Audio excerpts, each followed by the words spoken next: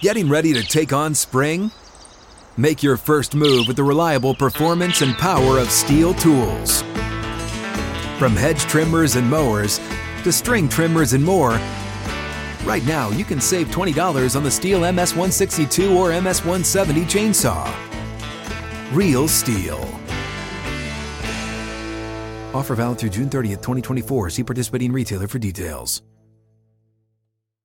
Live from the 6th and Peabody Studio and across the Outkick Network, this is Outkick 360 with Jonathan Hutton, Chad Withrow, and Paul Kuharsky. Final hour is here on this Tuesday edition, Outkick 360. The Outkick Network, spanning this great radio station you're listening to, or across YouTube, Twitter, Facebook, wherever you download your audio on podcast, and much, much more. Streaming live at Outkick.com. Crew is all here. We're talking football this hour, both college and pro. The news on the injury front across the NFL, T.J. Watt will not require surgery for his torn pectoral muscle. And I don't know how all this works, but if you have surgery, you're done.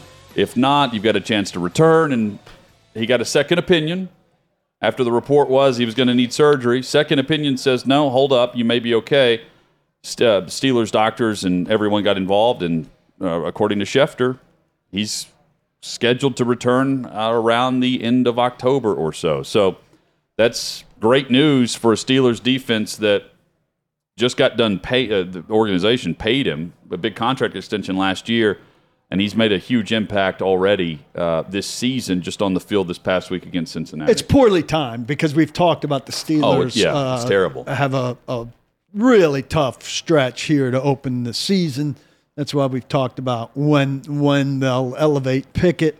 Yeah. And, they obviously, did well to survive and forced some takeaways from the Bengals and survived a furious attempt by the Bengals to win that game. That's a good win for Pittsburgh, but that's a tough loss for them into a tough stretch. That was the loudest. Chris Boswell, he makes the game winner later, but the 50-something yarder he hit off the upright, that microphone on the upright, that was the loudest. It was a hollow, it was a crazy sound. I had the volume cranked up and was watching it. I mean, I saw it going right for it, and it was this loud, hollow-filled thud off the upright. That was it. More metallic, it reverberated. It more reverberated. Metallic than usual. It wasn't really a ding like a baseball bat being hit. It was different. There's something different in that thud off the upright. What a game, though. Kickers have been a big story so far. There's been a lot going on in the kicking game.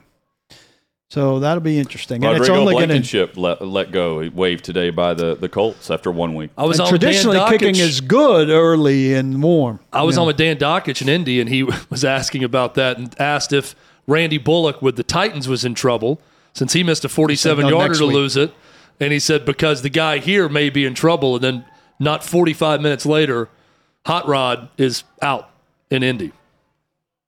The other injury news is Dak Prescott's not going to injured reserve in Dallas. I can't help but read into that and think that they think he's back sooner than way sooner than what was originally thought whenever Jerry Jones let the cat out of the bag after Sunday Night Football. Well, who was it with RG3 last night? And was it Steve Young who's on the pregame show? They were both saying, like, you ever heard of a quarterback with hardware in his thumb?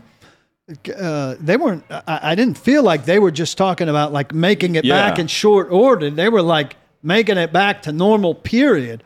And they were both shaking their heads no. So they've got some doubts about him getting back to normal, period. Very interesting back and forth last night, by the way. You mentioned Steve Young, one of my all-time favorites, with Adam Schefter. Pre-game, they go down the field, and they were asking, Russell Wilson's about to take the field. What do you expect? Talking about the Boo Birds that we've discussed on the show today. And Steve Young said, I fully expect him to get booed because he wanted out. he left this organization, not the other way around. And then he looked at Adam Schefter and said, now I know Adam's about to say, oh, it's mutual and 50-50 and what. He wanted out. Like the Seahawks wanted him, and he asked out and wanted out, so he should get booed. Basically was what Steve Young said, which I found interesting. And Adam Schefter just took it. He's like, no, I'm not saying anything. I'm not jumping in on your portion of the show here with whatever you want to say. So it was really good. I like that. Keenan Allen not expected to play Thursday night against the Chiefs. Top wide receiver out with a hamstring issue. I feel like Keenan Allen's getting prematurely old. I mean, he's getting old, but his dings are. I don't know. Am I crazy? He seems like he's got a lot of stuff. He's very active. He's catching a lot of passes every year. I mean, I feel like he's been around forever. Because he's got so many catches. Wrong. That offense is spreading the wealth. They had 11 different receivers that caught passes, I believe. Yeah. I mean, he and Mike Williams are certainly a formidable duo. He's 30 years old.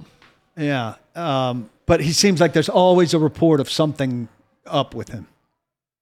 Well, everybody's got a guy they feel like that about. He's one of my guys. Well, my guy's been Julio. I keep waiting on Julio Jones to pop up somewhere. I mean, he's breaking a 2.5-year record right now for the length and duration of practice time paired with game time. It's amazing how a DM from Tom Brady can really change someone's physical well-being. Because with one DM from Tom Brady, it's like Julio Jones is magically healed. Who else from all of his injuries and all of his problems the last 2 or 3 years, really.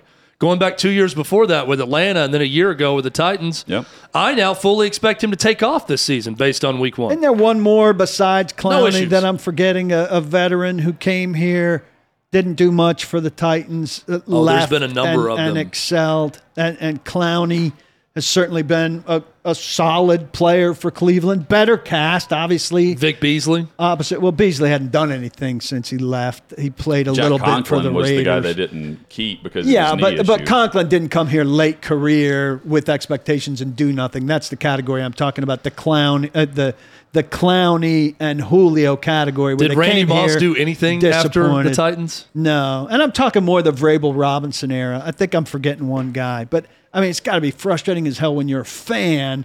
You know those names. Fans always want names. They don't want the Chris Hope who came here, the David Thornton who came here who they didn't know much about, who were excellent players, came here in their prime, just the kind of acquisitions you want. They came to love those guys, but upon their signing, they weren't like, woo, we got Chris Hope, we got David Thornton. But you bring in a Clowney or Julio Jones, and they're all fired up. They didn't do a damn thing. And then they go somewhere else, and they're, right now it looks good for Julio. Clowney's been solid. Josh Reynolds, it kind of fits that category, and he's been. I don't know what he did this weekend, but he was good. I looked up in the second quarter. He was. You had A.J. Brown and Josh Reynolds as the two leading receivers for each team in that game. I mean, that's such a Titans thing. And the Titans were thrown to Jeff Swaim in that same moment. You know what else is a Titans thing is Todd Downing being extremely predictable. 18 of Derrick Henry's 21 carries came on 1st and 10 plus. Yeah, Sunday. That is awful. Somebody sent me this. I'm not saying it's right. I'm just saying it's somewhat predictable. Like there were 18 3rd and 5 or shorters, and Henry only touched the ball maybe 2 or 3 times on that.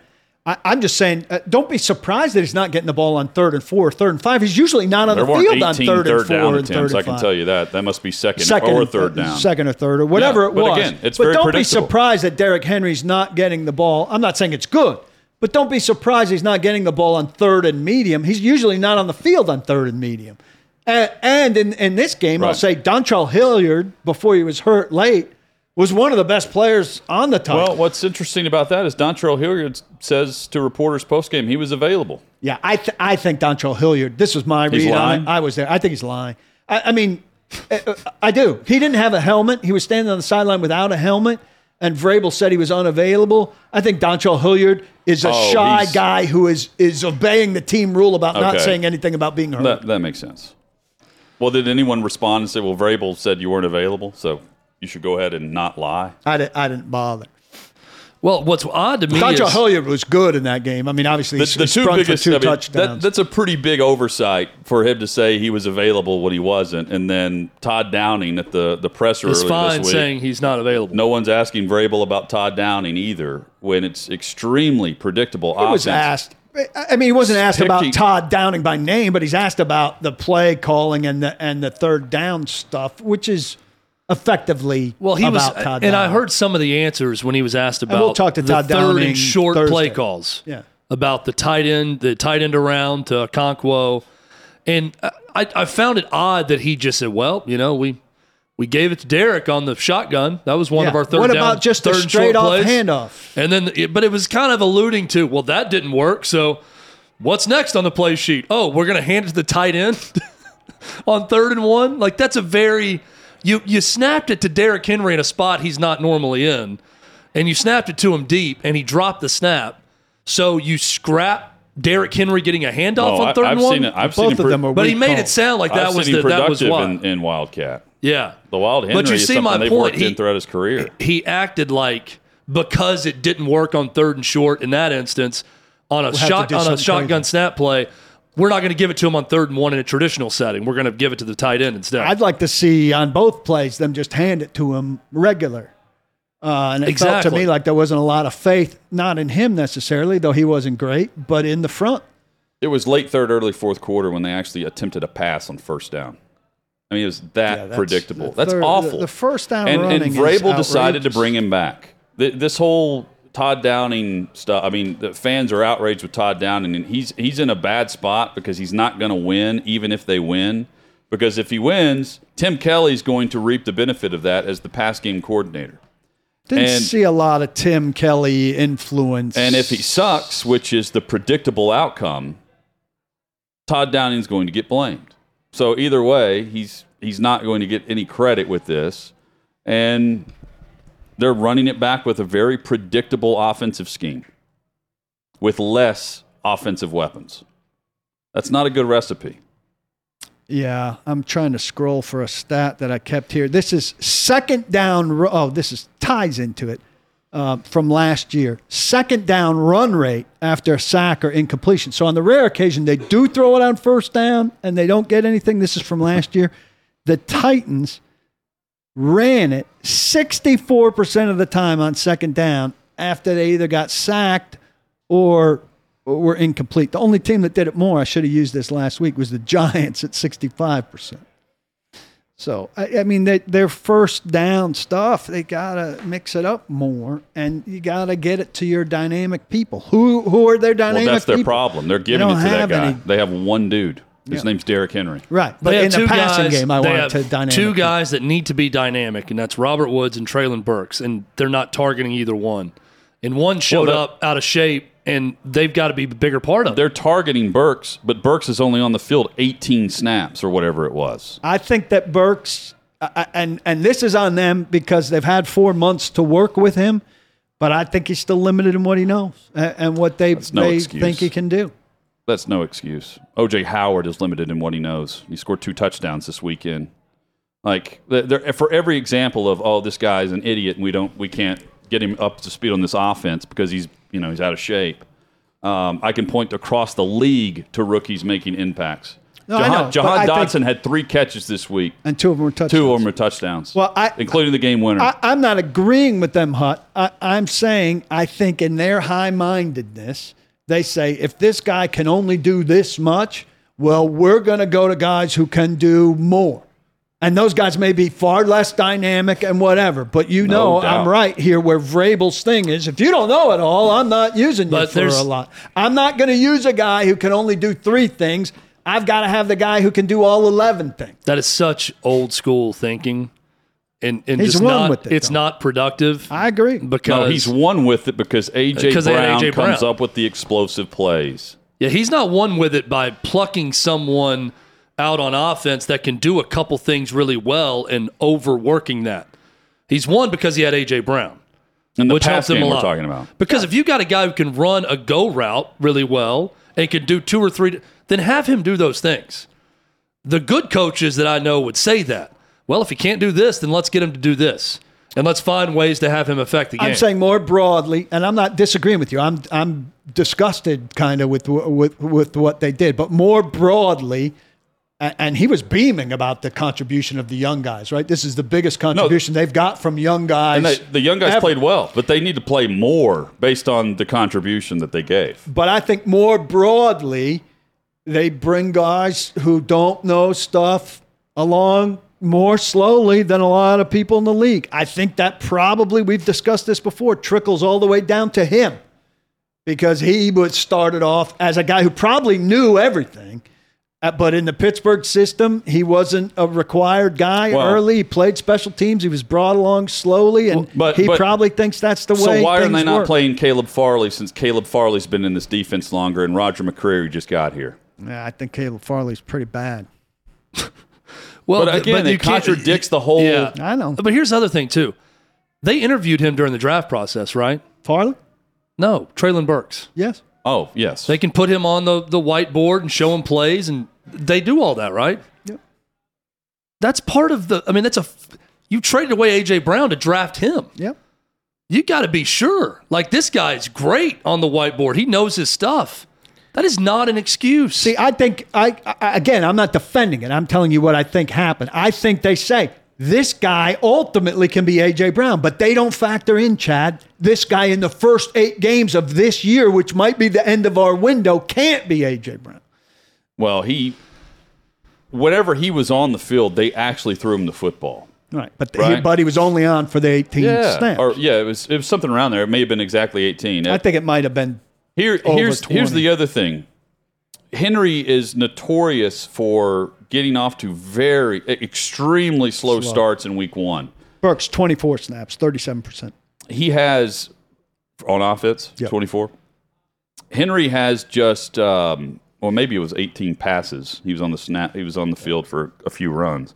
Henry has 7 runs for 10 yards or more in his last 4 week 1 games. 7 for 10 plus.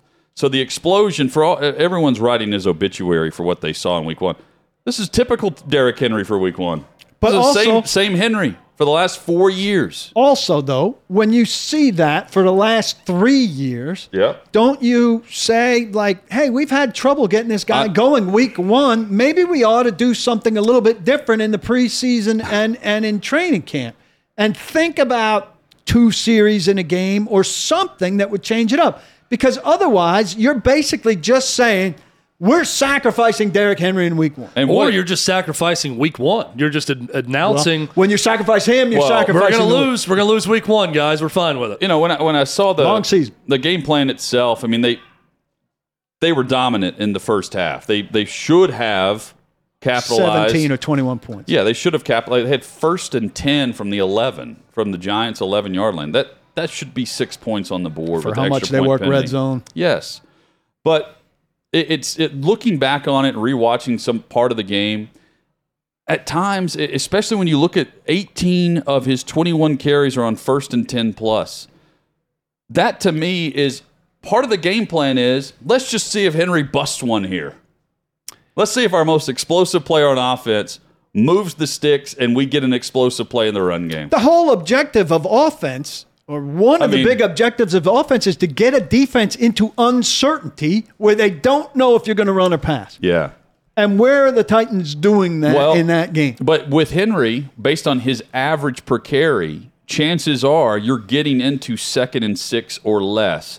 And this offense, if they're not in 2nd or 6 or less, they're screwed. But wouldn't you want first down to raise some of that question some of the time? 1st and 10 needs to be a question some of the time. And in the league, Hut, this may be something we can find easily tonight. I mean, what's the percent pass on 1st and 10? It's got to be. It's more pass. But if it's. My guess would be the 55-60. We just look at Saquon Barkley. Did Saquon Barkley's carries, all but 2 of them come on 1st and 10? No. Of course not. And they're predicated on the run just the way the Titans are. And they've got a quarterback who you can't really count on. It's very frustrating to see the predictability of last year crop back up in some very basic things where anybody can just look at the play chart and see when they're giving it to him and when they're not. And, Hilliard's going to be this year's version of McNichols. And he's better, I think. I mean, he looked better through camp, and he was very good. But at least in week one, when Hilliard was on the field in the second quarter and they put Henry out for a series, at least they actually handed the football off to the dude. McNichols wasn't doing that. If McNichols was on the field last year, it was a pass. And with Hilliard, at least they gave him a carry. And here's the other thing. That satisfied me. You raised it yesterday, and we've been talking about it for years. Look, if you're saying Treylon Burks is open, but he was third in the progression, get him higher in the progression. Yes. If he's getting big separation, which Next Gen Stats said he's getting big separation, well, look, if he's only running 2 or 3 routes, that may not satisfy you. You may not like that intellectually as football coach, coaching staff, whatever. If he's getting that separation, and he's the best guy with the ball in his hands in terms of being able to run away from people, bully them, whatever, be a mini A.J. Brown, be something like A.J. Brown even now, even before he's close to fully developed. Get him higher in the progression once in a while so that Vrabel said, look, it's a yes-no. He looks at the first guy, it's a yes-no. So if that guy ends up more open later, it's not like he could come back to him, all of that stuff. We'll have the yes-no on 1 or 2 more often for the best guys. I don't want a yes-no on Jeff Swain early. Who played the most of any quote-unquote skilled position player, I believe, the most snaps. Because he's on the field for blocking, but then they clearly game planned him in the pass game. Well, at least for that screen. It's one play, but it's with the one play. Well, they threw it to him more than that. Yeah. I'm not saying he caught every one of them. Yeah.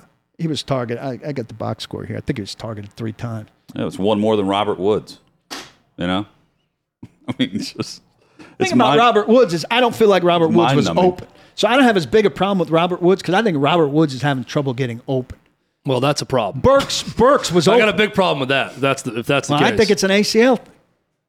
And we talked about that yesterday. I mean, they got a guy coming back in a key position from ACL thing, but everyone locally was like, "Oh, Robert Woods looked great." Well, I cautioned. Great. I cautioned. He looked great, but he wasn't in a lot of team periods. And I said, I think it's probably. I don't understand their plan. Swain was targeted 4 times, the same amount as Hilliard.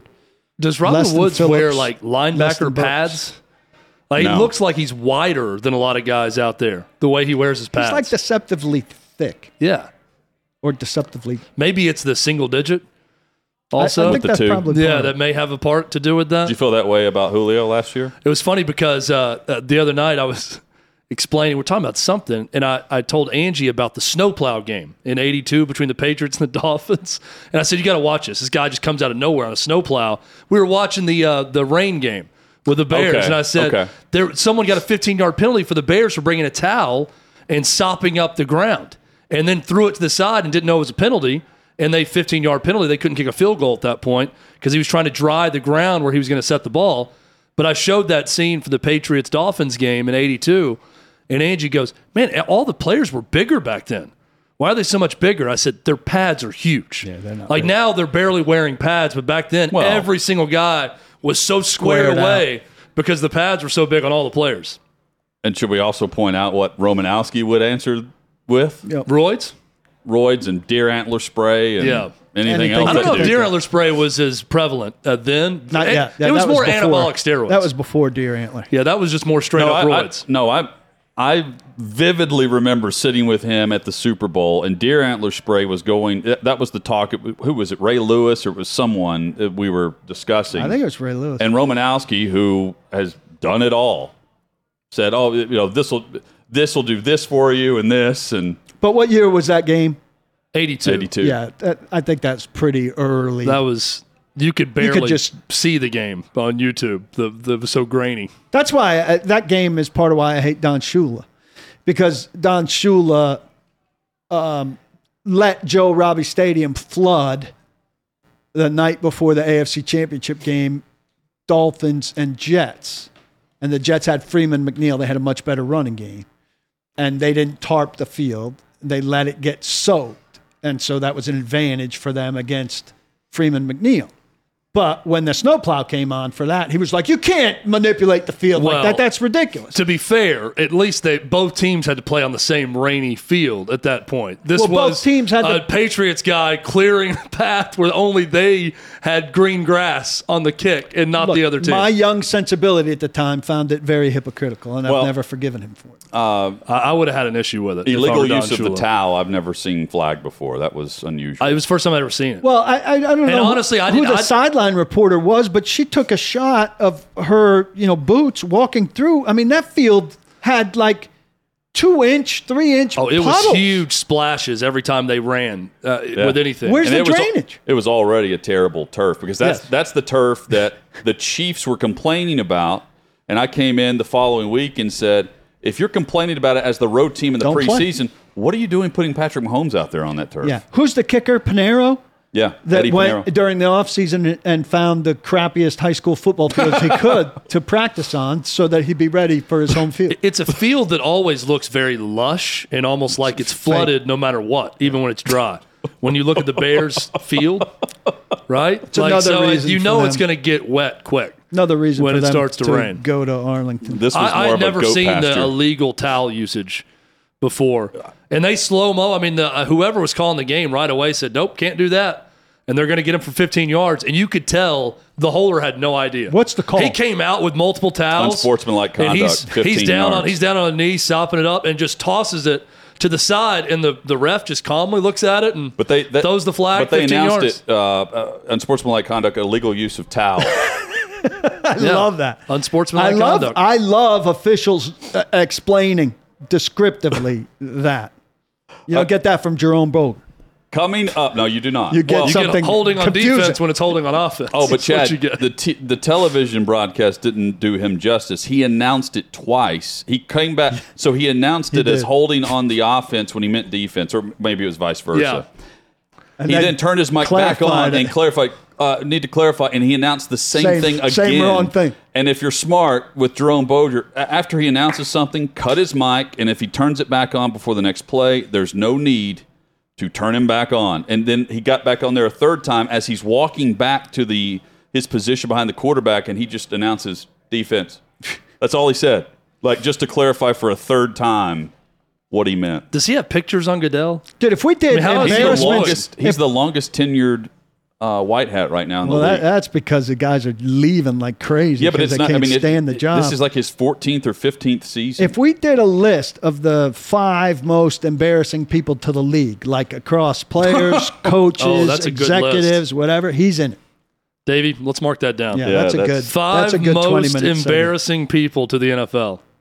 Coming up, top-rated rookies from Week 1, and to begin the show, everyone but Nathaniel Hackett thought it would have been wise to go for it instead of kick a 64-yard field goal. Nathaniel Hackett has talked with reporters today, and we'll tell you what he said. That's next on Outkick 360. Get ready for the greatest roast of all time, the Roast of Tom Brady, a Netflix live event happening May 5th. Hosted by Kevin Hart, the 7-time world champion gets his cleats held to the fire by famous friends and frenemies on an unforgettable night where everything is fair game. Tune in on May 5th at 5 p.m. Pacific time for the Roast of Tom Brady, live only on Netflix.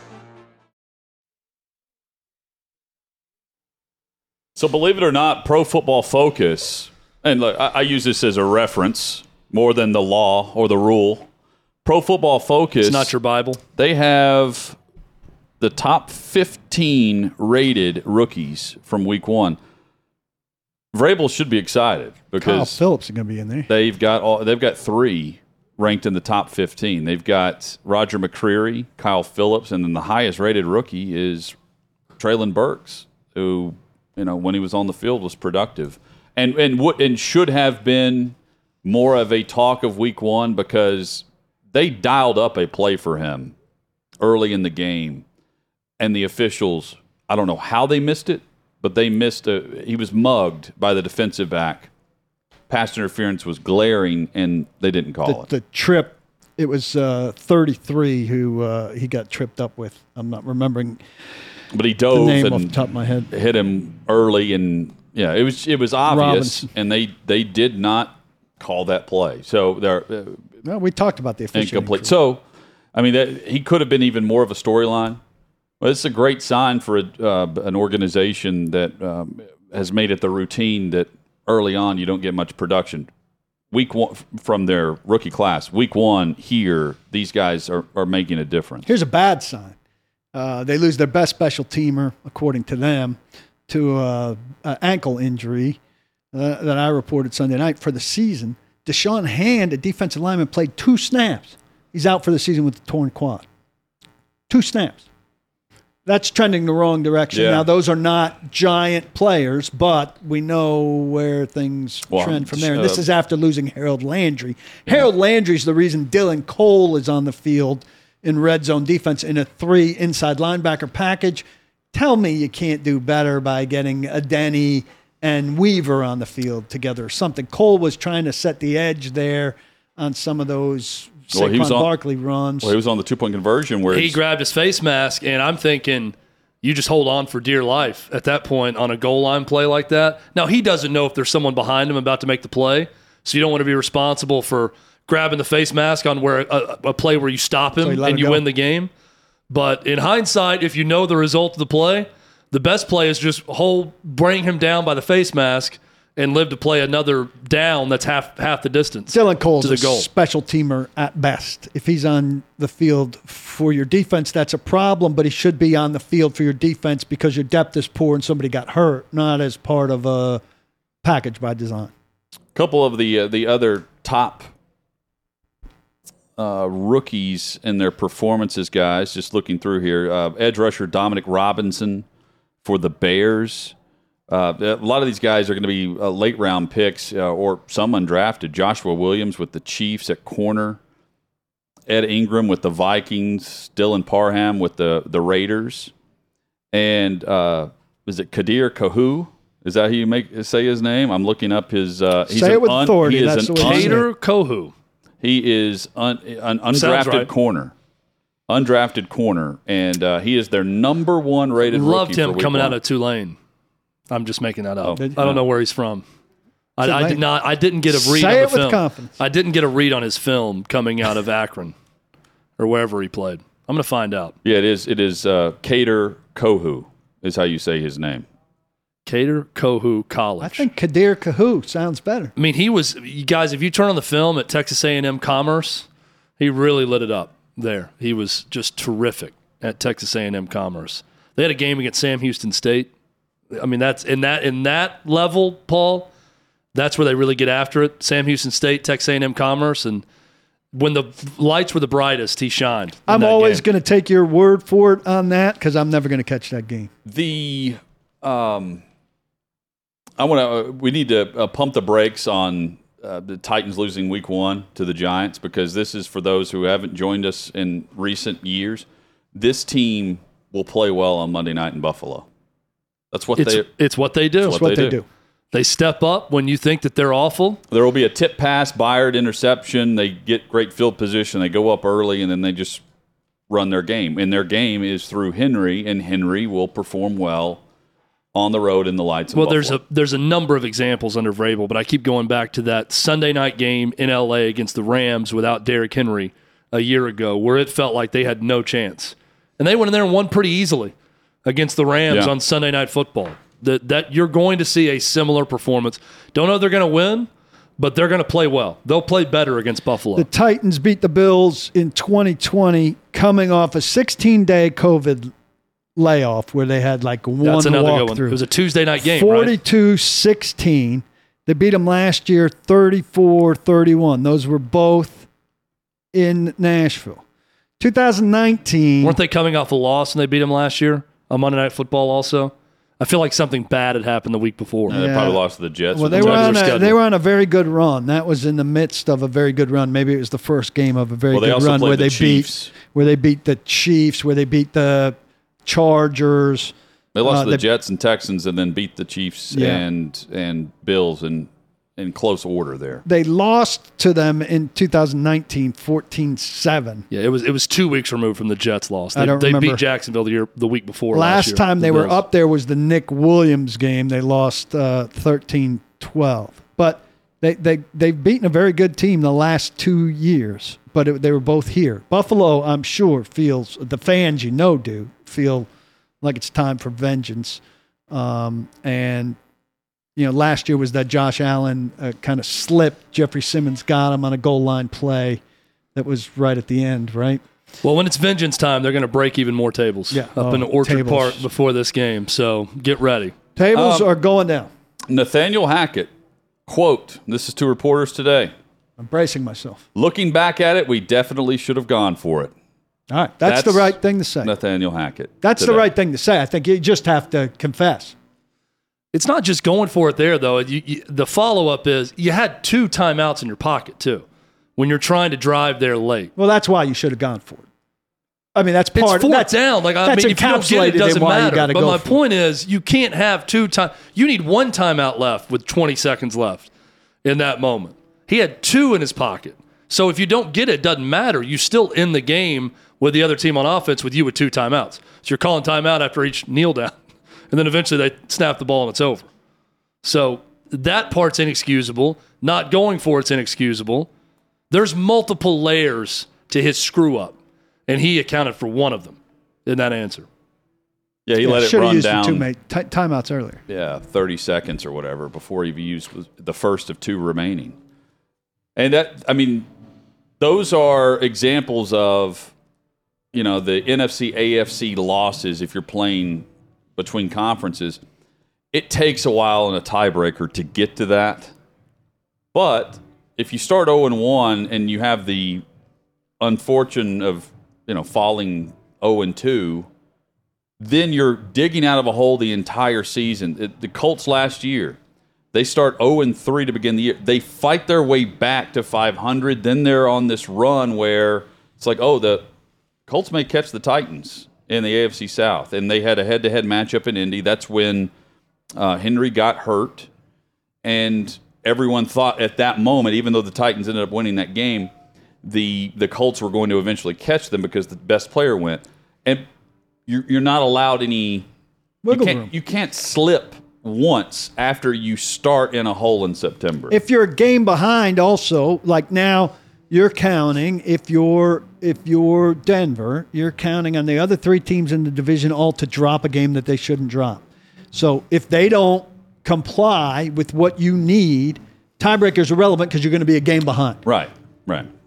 And now, last year, the Steelers got in with their tie with Detroit because the Colts started 0-3 and then they finished the season the way they started, losing to the Raiders at home and then losing on the road to Jacksonville. And that's how the tie got Pittsburgh in as the 7th seed. And that's why, people maybe at some point start to think you're making too much of that loss to Jacksonville from the Colts. You're not. They could have bailed themselves out of all of that, the 0-3 and the loss to the Raiders, with a win over a team they were superior to talent-wise that had a miserable season, and they couldn't. You know who had a great start to the season was Joe Buck and Troy Aikman. I regretted it. I forgot that there was a new booth.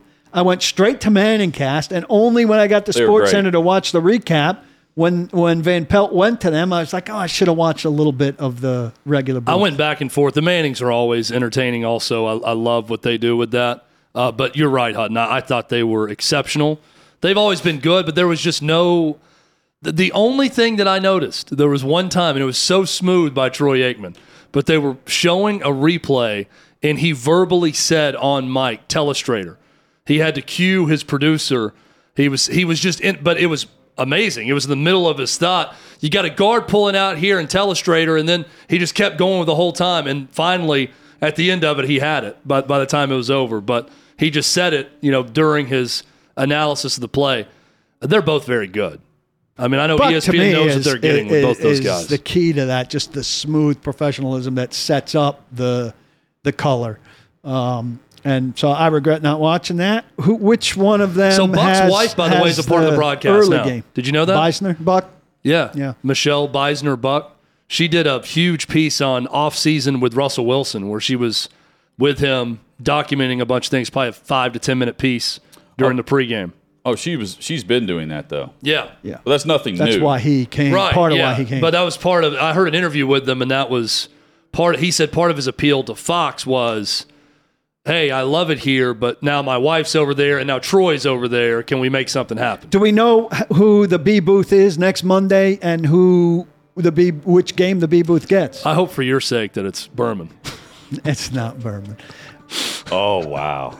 Berman doesn't call games. He does that Sunday Berman night. was he has called the doubleheader on Monday night before. Not anymore. As someone who gets hot and sweats easily when you're outside and lights are on in front of you on camera, Berman, during the home run derby this year, was just a sweaty mess during the pregame coverage of that. Like, I felt awful for the guy. Because it's like they made him wear a long sleeve shirt. Everyone else was in a sports coat. He wasn't. But, he was drenched at the start of the broadcast. I get irritated just talking about him. It would be great for Titans fans if it was Buck and Aikman, but I suspect it won't be because the other one's more prime time. It'll have more viewers later. The other one is on ABC, and this one's on ESPN, I believe. I suspect so, yeah. Once again, though, with the Manning cast, based on the kickoff time, that makes sense because that you wouldn't go. Prime you've time got that early local news and network news going on during. But this week, are they maybe bound to ESPN? The Titans will have Steve Levy, Louis Riddick, and Dan Orlovsky. Well, that's a this good week. booth. And then you have the other crew with the other game, the Eagles game. That's a good game. They're both. They both look like good games.